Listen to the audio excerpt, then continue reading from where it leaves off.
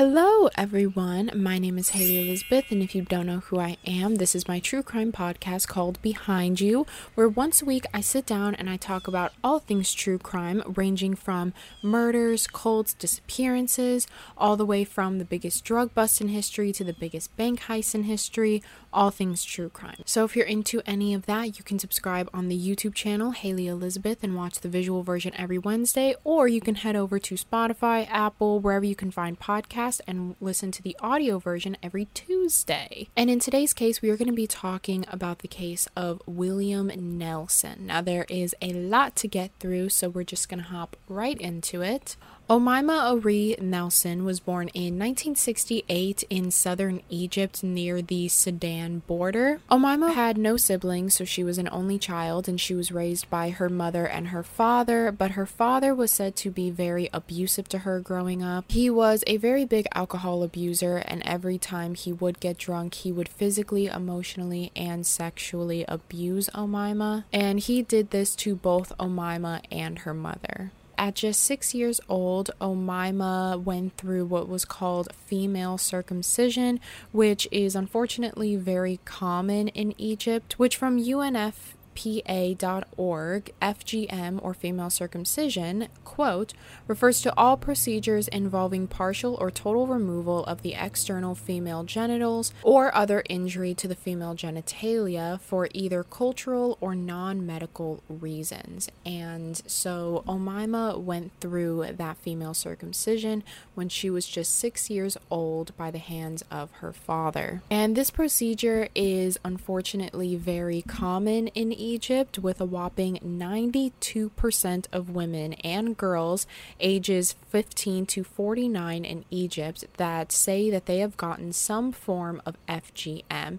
And usually these female circumcisions are either done by doctors, but most of the time they're done by family members with little to no medical experience. And the reason why these female circumcisions are so terrible is because it offers no health benefit, and it can cause things such as severe bleeding, urination problems, cysts, infections, infertility, and increased risk of newborn deaths. And this is just like a side note, but reading into female circumcision and FGM was such a wild thing to read into. I did not know that things like this happened, and because not only is it like a huge violation of a human right, these girls are being subjected to this terrible thing, and they're not old enough to really make the decision for themselves, or even old enough to understand the risk that they're putting their body at. And as I said, these female circumcisions are usually cosmetic or for non-medical reasons,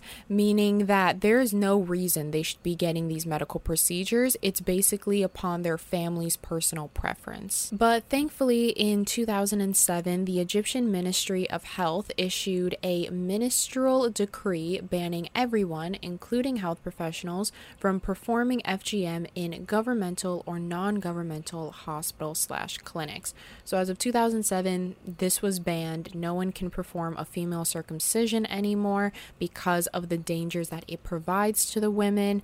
I think it is different in male circumcision in a way that, I don't think male circumcision has that many health risks. I'm not sure. I don't know. I didn't really read into that. But anyway, going off track, let's get back on track. So when Omaima was 6 years old, she went through that female circumcision, and after that, she just continued to endure a lot of abuse from her father, and so did her mother. Her mother was also very abused by her father, but in this case, Omaima's father was just a very scary man, and so Omaima's mother just didn't know what to do. She was too scared to leave him until one day she did get the courage to leave him. When they left, however, they left with just the clothes on their backs and the money in their pockets, so they were homeless for a very long time, and they ended up moving to a small town in Cairo. And this little town was a very poor town, and it was actually referred to, quote, the city of the dead, because all of the housing or the shacks were made around tombstones. But although her and her mom lived in poverty, they didn't really mind it because they much rather prefer living this life than a life with Omima's abusive father. So it was just Omima and her mother. They became very, very close. They became best friends, and they just basically grew up together. And then in 1986, when Omima was 18 years old, that is when she met an American oil worker who was visiting Egypt for a business trip. And apparently her and this man really hit it off and ended up dating, but because of the sexual abuse that Omima had endured as a kid, sexual relations were very, very painful for her, and she didn't enjoy them at all. It was just something that she did because she felt like she needed to do it. And also, since her father was the only male figure in her life, so she just kind of had this blank idea for all men, and this was a big reason why she tended to steer away from relationships. And also with her mother and her father, Omima growing up just never really had a good example of a healthy relationship, and so since she didn't know what a healthy relationship was, she just found it a lot easier to not be in one at all.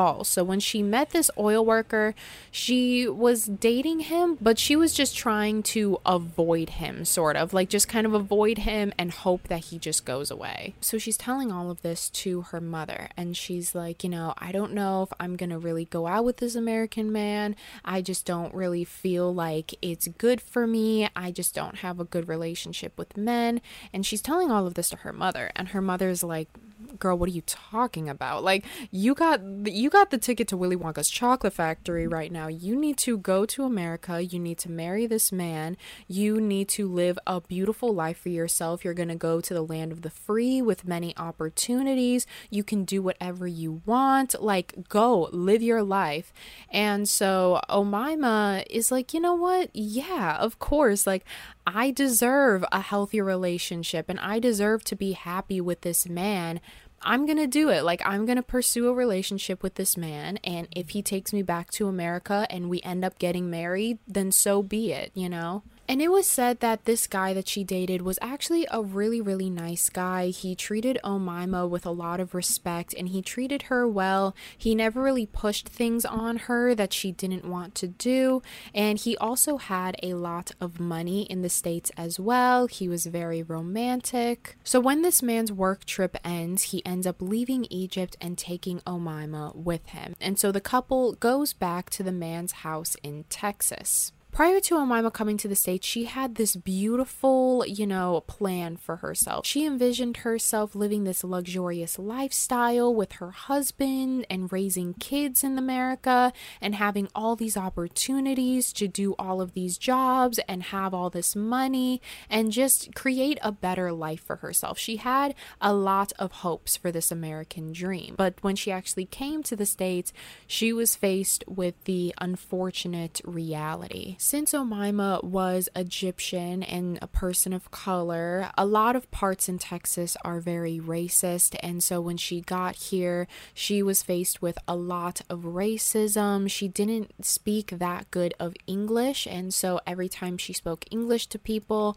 they didn't know what she was saying and would just give her a hard time. She didn't have a job. She didn't have any money. All the money that she had was the man that she was seeing. All of his money was basically her money, and she couldn't get a job because she didn't speak English and everybody was just discriminating her. And so she went into this thinking that she was going to be living this magical lifestyle, but it turns out that although there are a lot of opportunities in America, she wasn't being given any of those opportunities because of the color of her skin. So she felt extremely lost here. She felt like she couldn't relate to anyone. She felt like an outcast, and so she was just having a miserable time. And so her and her boyfriend sat down and they mutually agreed that it would be in both of their best interests if they just split up, if Omima went out there and attempted to, see the world for herself and make something of herself without her boyfriend there. So to make money, Omaima picked up on some side jobs such as being a housekeeper and a nanny. And whilst she was picking up all of these odd jobs just to make some money and try to fund herself, give herself a little place to stay in, that is when she took a big interest into modeling. All her life, she had always been complimented about her facial features and how pretty she was and her high cheekbones, and she had always wanted to go into modeling. She felt like it was just such a, luxurious lifestyle to live. She felt like, it was the perfect job for her because she was pretty and she loved getting dressed up. She loved putting on makeup, and it was a job that you necessarily didn't really have to talk that much in, meaning that she wouldn't even have to know that much English to get around.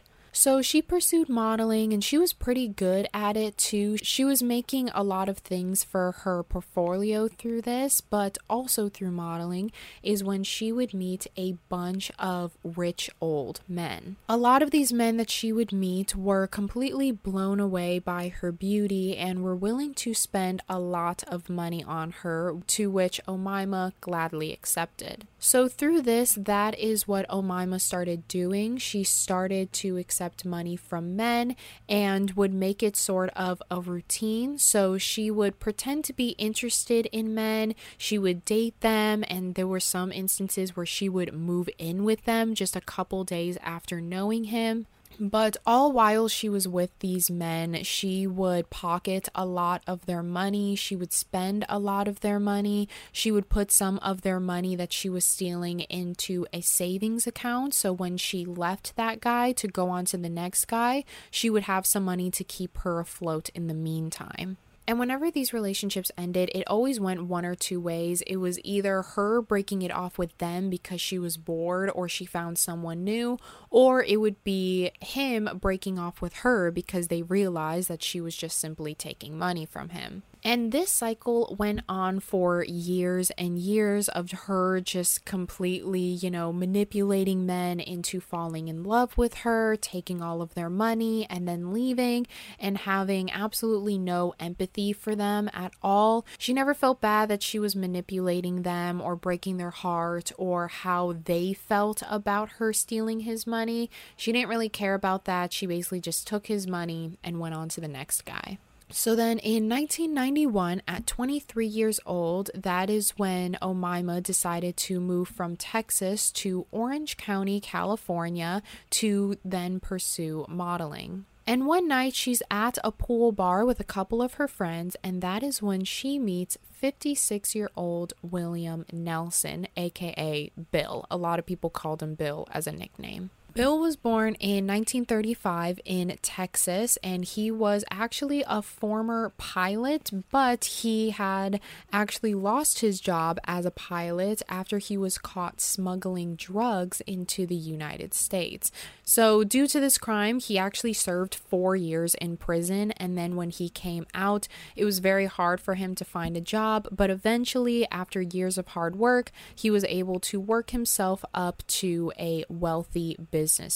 And how people described Bill is that he was the type of person that just by looking at him, you knew he had money. From the suits he wore, the watches he had, the bright red Corvette that he drove around, all of his properties. He would also always wear these super bright red cowboy boots to match his red Corvette. And so literally just by looking at Bill, you knew he had money. He was very flashy with it. And so when Bill saw Omaima at this pool bar, he was just completely blown away by her beauty, and he went up to talk to her. And so as Bill is going on and on about how much money he makes, all these cars that he owns, all these properties, all of the success in all of these businesses that he has, Omaima is immediately hooked. She's like, the boy is mine, like he's gonna be mine. I'm gonna take his money. He's bragging to me about all this money he has.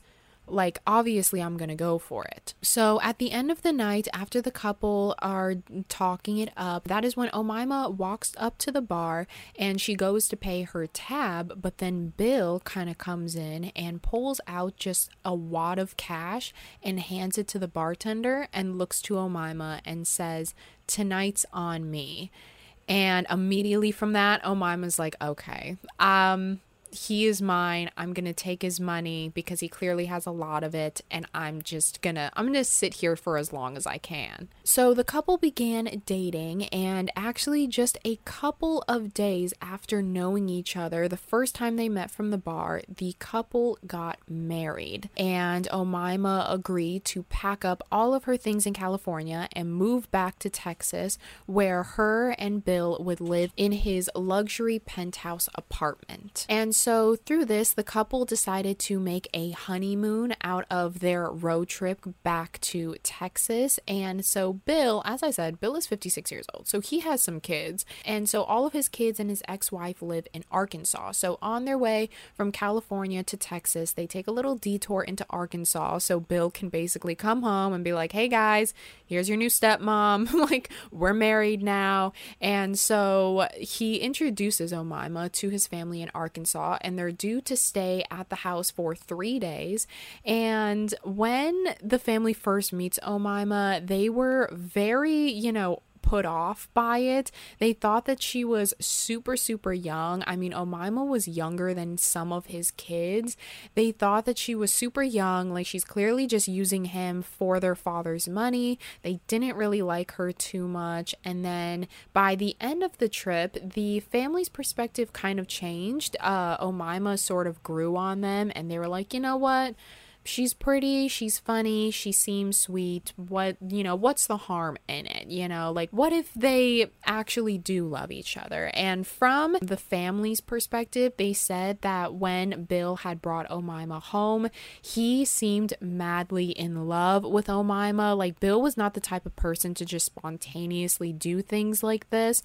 And so you could really tell that Bill cared for Omaima. He was very, very sweet to her, and they seemed like they were truly in love from what the family was saying from that trip. So after the trip, that is when Bill and Omaima went back to Bill's penthouse in Texas, and they had been knowing each other for about 7 days, and that is when Omaima said that she started to see Bill's true colors, because now that it's been a week of knowing each other, she's really starting to see all sides of him and really get to know Bill. She said that Bill was very possessive, he was rude, and had a scary temper, as well as frequently sexually abusing her, and these were all traits that her father had. And so this scared Omaima a lot, because she was thinking that she had possibly just married her father. So then on November 28th of 1991, on Thanksgiving, that is when Omaima says that Bill had sexually assaulted her, tried to force himself on her,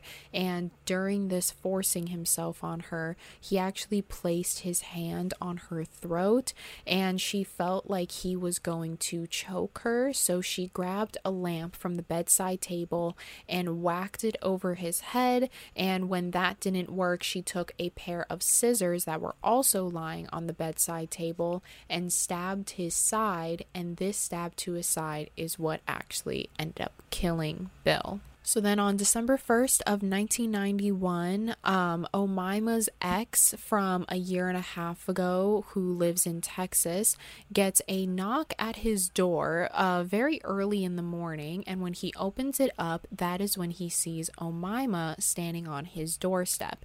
Now, it was very odd to see Omaima, because he was under the impression that she lived in California, and they also hadn't talked to each other in a year and a half, but he said that when Omaima showed up, she looked very disheveled, she looked very tired, she just did not look like herself, because Omaima was the type of girl to always keep up on her appearances. And so when he was looking at her, he also noticed that there were lots of cuts on her chest, her hands, and her neck. So he grew very concerned for her. So he invited her inside to, calm her down and see what was going on.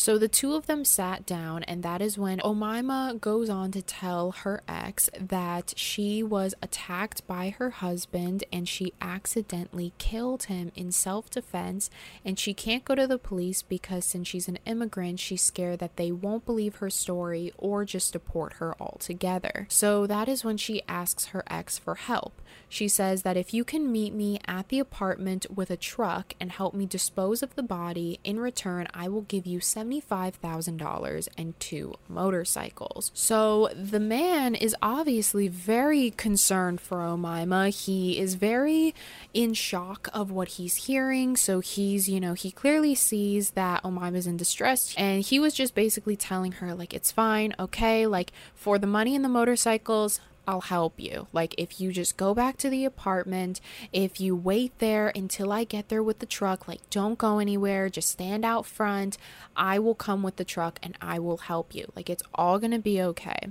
And so Mama's, she's calming down. She's like, okay, like, I'll go to the apartment, I'll wait for you. Omaima gets in the red Corvette and leaves to go to the apartment.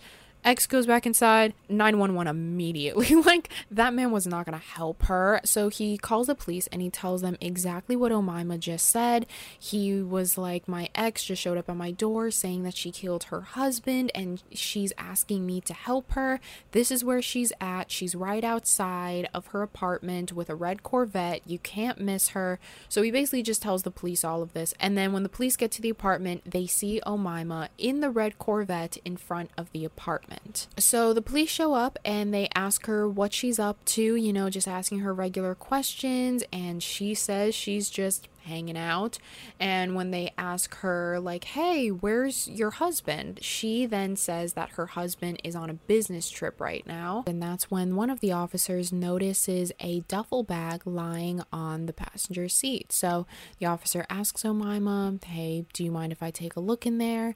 And when the officer opens up the bag, inside was a pair of human lungs wrapped up in a black garbage bag. So the police officer is obviously very thrown back. He starts asking Omaima all these questions, and Omaima tries to say that the human lungs were not her husband's, and it was actually the lungs of a person that her husband had killed, and she was simply just disposing it for him. So the police immediately arrest Omaima and take her into questioning, and while she's in questioning, that is when the police officers get a warrant to search the apartment.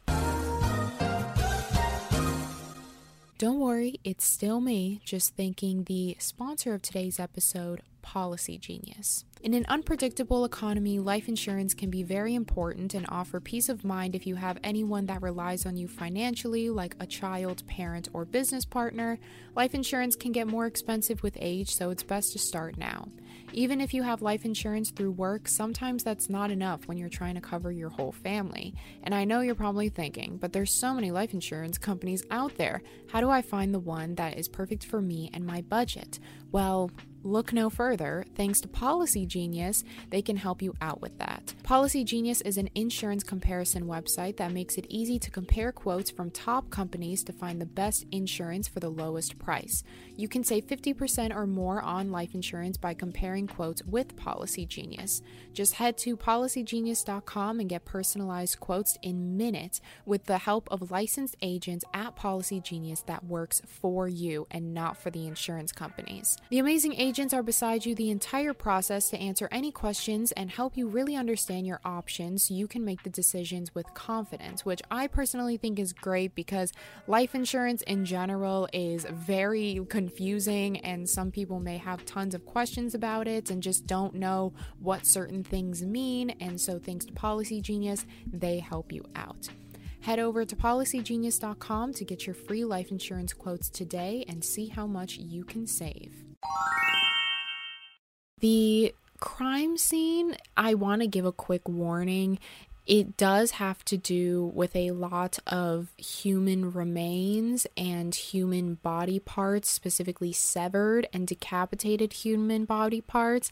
And I know that sometimes that can be very nauseating for people. So just want to say that's what's gonna happen right now. The police walk in and they report they get a terrible smell immediately and knew something was wrong. Looking around the apartment, they see that it looks very, very disheveled. There are objects lying all over the place as if there was some sort of debacle going on.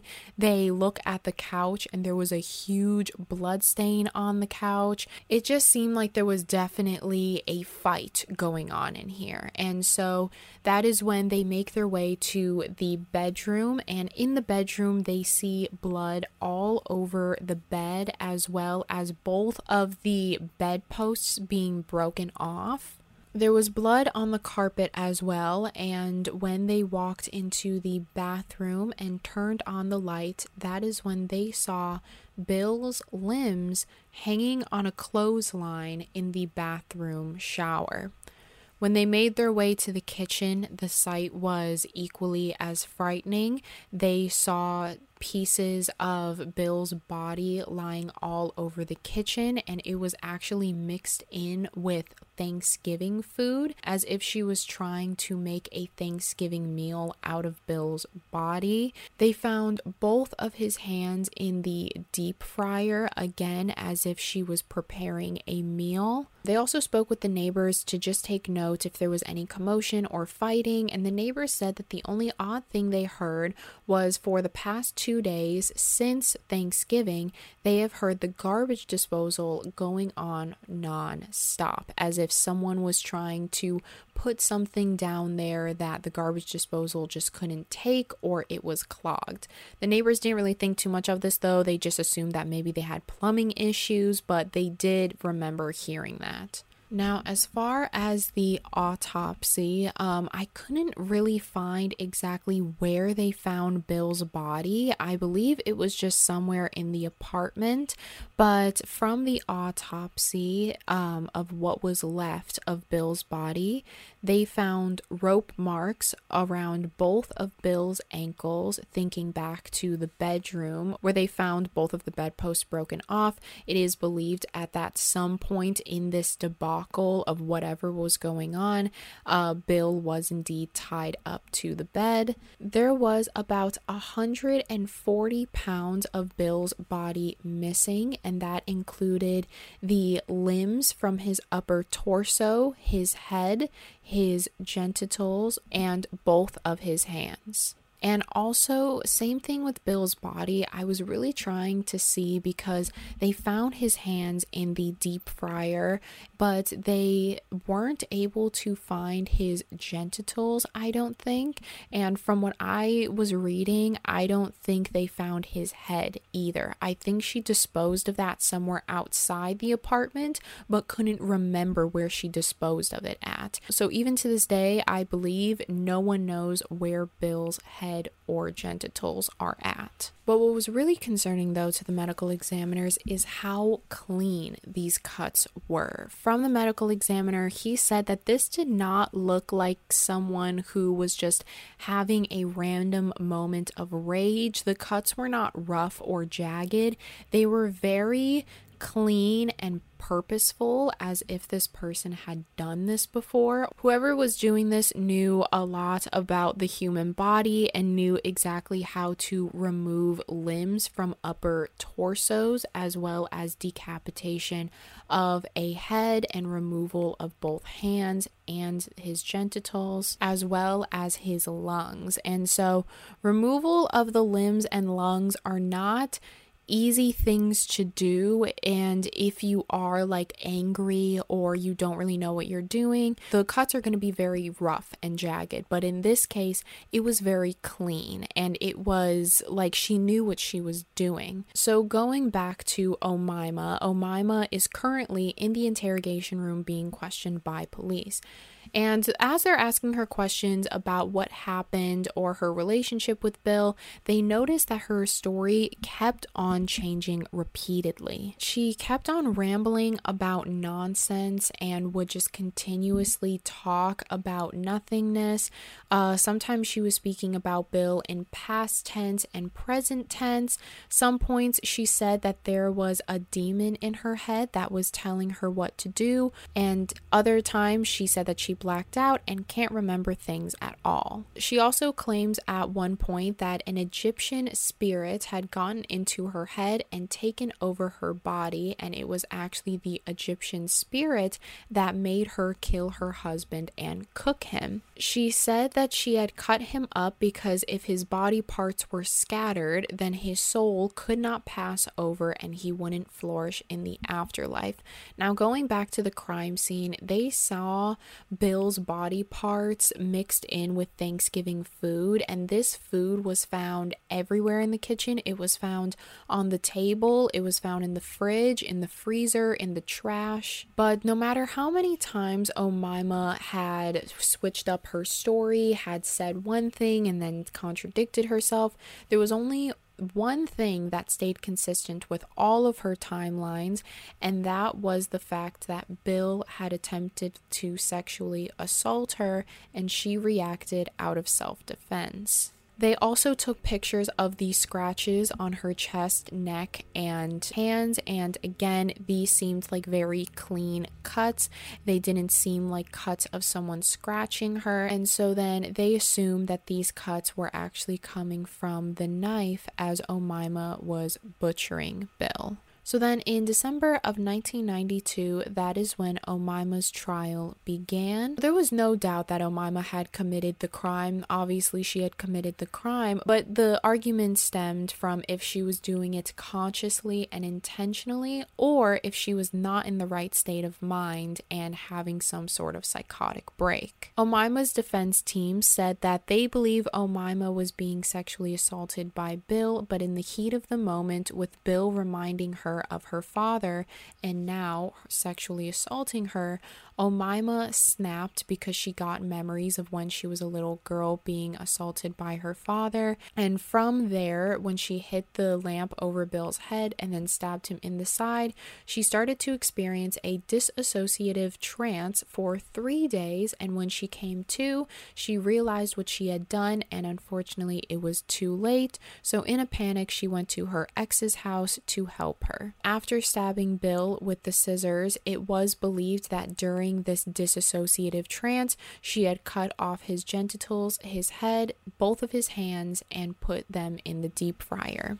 And then that is when she removes all of Bill's limbs from his torso and hung them up on the clothesline that was found in the bathroom, and she takes the rest of his body. As I said, 140 pounds of Bill's body was gone, and she mixes it in with leftover food from Thanksgiving. Whether or not she ate it, it is unclear, but it was pointed out that during one of her psychology sessions, she had admitted to, at one point, cooking Bill's ribs and putting barbecue sauce on them and eating them. The prosecutors, the people that were trying to lock up Omaima, said that although Omaima did have a very traumatic upbringing and suffers from some sort of PTSD, that does not make murdering and eating someone completely just. They also noted that there was no evidence to prove that Bill was an abuser to Omaima, such as them only knowing each other for 3 weeks at this point, and if the abuse was as frequent as Omaima was saying, there would be some sort of marks on her body, such as bruises, scratches, welts, but there was nothing on her body besides the cut marks that were found on her chest, neck, and hands. Those are assuming to be from the knife that she was using to butcher Bill. They also noted that there was no 911 calls, no police reports, or witness statements, and the only witness statements that they could find was from Bill's family, to which Bill's family said that Bill and Omaima seemed to be very in love. And to just put like my personal take on that, I feel like there are a lot of abuse cases that go unnoticed due to lack of evidence, but I don't think people understand that just because the abuse isn't being shown to the world doesn't mean it's not going on behind closed doors. There are a lot of abuse cases where they seem like a happy couple to everyone else, but behind closed doors is when the abuse actually happens. So of course there are going to be no witness statements, and sometimes the guy or the girl in that situation is just too scared to speak out. They're scared of what their partner will do to them. So of course there would be no 911 calls, no, police reports, because things like that are very, very scary. And I feel like if you are in an abusive situation, you know how scary that could be. So I just wanted to say that real quick, because I feel like the prosecutors were saying like, if no one saw anything, then it didn't happen, which I personally don't believe, but I just basically said what the prosecutor said because that's what was a part of the trial, but I also wanted to give my own thoughts on it. So Omima's defense team, however, tried to paint Omima to be this beautiful young woman who had a terrible history with men along with a rough upbringing, and she went from the abused to the abuser. The prosecutors also mentioned that with Omima's history of men, it seemed like she was very numb to all of her actions against men, including the actions of Bill Nelson. They said that she has shown no empathy for any of the men due to her history of stealing men's money, pretending to be in love with them for money, moving in with them and making them fall in love with her purely for a financial gain, and all while she had no remorse or no guilt for any of the men that she had manipulated or broke their heart or had left them nearly broke for another man. They also noted that Omima had a very lengthy criminal record prior to this incident, and she had committed several crimes, including 2 counts of auto theft, shoplifting in 1987, a hit and run with property damage on July 31st of 1989. She also shoplifted again, and battery for biting a security officer in 1989. She got a DUI in 1990, and she also had an assault with a firearm charge in November of 1990, just a year prior. So Omima takes the stand, and she says her reasoning was all due to the trauma that she had endured when she was a kid, and she felt like every relationship with a man that she had gone into thus far, the man always ended up being very possessive and abusive. And so when she met Bill, she said that she truly did love Bill, and she felt like Bill was just different from every other guy that she had been with, and so immediately she decided to marry Bill because she thought that this was truly her soulmate. She said that Bill at first treated her with kindness, respect, and loved her, but it wasn't until about a week into the relationship where she started to see Bill's true colors, and she had the realization that she had actually married her father, and she was now in her mother's position and scared to leave him. She does admit to taking money from men in the past, but that was purely just all in her past, and she said, quote, "I am no monster." She also goes on to say that this is not something she wanted to do or would have done if she was in the correct mind state. She said that in the moment of the attack, she just wanted him to stop and things got out of hand, and she never meant to kill him. She said that she's very regretful, and in the moment it was either her life or his life, so she did what she needed to do. So the court then asked her if this was all purely out of self-defense and a moment of rage, why did you continue to cut out his body and cook his body and even hang up his body on a clothesline in the bathroom and continued this for the next 3 days, as well as putting some of his body into a garbage disposal? She said that she cooked him him to conceal his identity so that no one could find him. So that's why she cut off his head and his hands. She thought that if she cut off his hands and his head, then there would be no fingerprints, there would be no way to identify him, thus nobody could link the rest of Bill's body back to her. Which in my opinion sounds very calculated. It sounds like something you would do or think of if you were in a sane mind state. She also said that she cut off his genitals as revenge because that's what he used to hurt her. So after Omima's explanation and the prosecutors and her defense team, that is when the jury did acquit her of the first-degree murder, but they did say that cooking someone, cutting up their body, and putting that body into a garbage disposal and a deep fryer is not considered self-defense. Bill's family was there, and Omima said to the family, quote, "I'm sorry I dismembered his body. I crossed the reality line, I saw the blood, and I freaked out.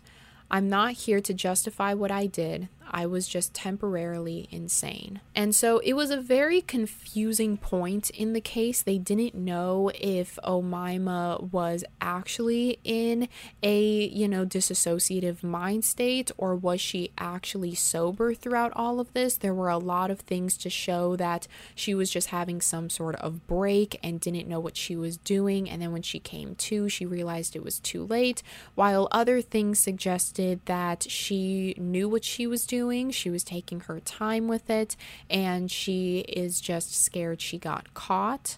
And so it was a very confusing point in the case. Like, this case could go both ways, honestly. And so then on March 18th of 1993, that is when the jury eventually came to a verdict and found Omima guilty for the murder of Bill Nelson and was sentenced to 28 years to life. She was sent to prison and was eligible for parole in 2006, but she was denied parole because of the reasonings that the court gave. The board, or the court, cites Omima's behavior whilst incarcerated. They said that she was a very big troublemaker in prison, such as violations for fighting inmates, battering a staffer, hiding contraband, stealing, arguing, and, quote, not being in compliance with grooming standards. So basically she was just protesting that she had to take showers and stuff. The court also, quote, took into consideration the facts of the case, Nelson's criminal history, and her lack of responsibility, remorse, rehabilitation, and self-improvement whilst incarcerated. And apparently, even while she was incarcerated, she was still manipulating men and taking all of their money, because she had continuously engaged in the habits of having relationships, including conjugal visits, meaning that people would come to the prison, or they were people that were already in prison that she was meeting up with specifically older men for purely financial gain. Bill's daughter, Margaret Nelson, was at Omima's 2006 parole hearing, and that is when she basically said that she was 15 years old, a high school sophomore, when her father was taken from her, and every day she has to live without her father. She says that when she graduated high school, her father was not there. When she grew up, her father was not there. When she became a mother, her father was not there. And that was something that she has to live with for the rest of her life, and Omima should suffer the same exact consequences as her. In 2011, Omima was eligible for parole again, but when she applied, she was denied due to, again, her making men fall in love with her for financial gain. It was actually said that she fell in love in prison with a 70-year-old disabled man. I think they're just prison visits. If you guys are both in prison, you're able to meet with each other. And she basically had this relationship going with this 70-year-old disabled man until eventually that man grew older and passed away in prison. But somehow Omaima was able to convince this man to make her the beneficiary of all of his money. So even though he was in prison, when he died, all of his money went to Omaima, and all of his money is still going to Omaima. And the family of this man were very angry with Omaima that she basically took all of his money and now his family gets none of that money. And although I think there are certain things that you can do, like if the person is in prison, I don't think they can gain control over the money, or maybe there's like a way for them to fight that in court. I'm not sure, but that is indeed what happened. The old man made Omaima his sole beneficiary, and then when he died, all of his money went to her. She still resides in prison, where it is believed she will spend the rest of her life, but she will not be eligible for parole again until 2026. So I guess we'll just see in like 4 years if she is released or if she remains in prison. So that is the end of today's story. If you guys found this video interesting, make sure to give it a thumbs up and subscribe if you're on YouTube, or if you're on Spotify, Apple, wherever you can find podcasts. Make sure to rate it 5 stars because it really helps me out a lot. And I would really like to know your guys' thoughts and opinions on this case, because to me it was a very confusing case, because in this case, I believe that she did suffer some sort of dissociative trance when all of this was going on. Maybe she didn't know what she was doing while she was doing it, and that's why, 2 days later she went to her ex's house in a frantic, because that's when she finally came to and realized what she had done.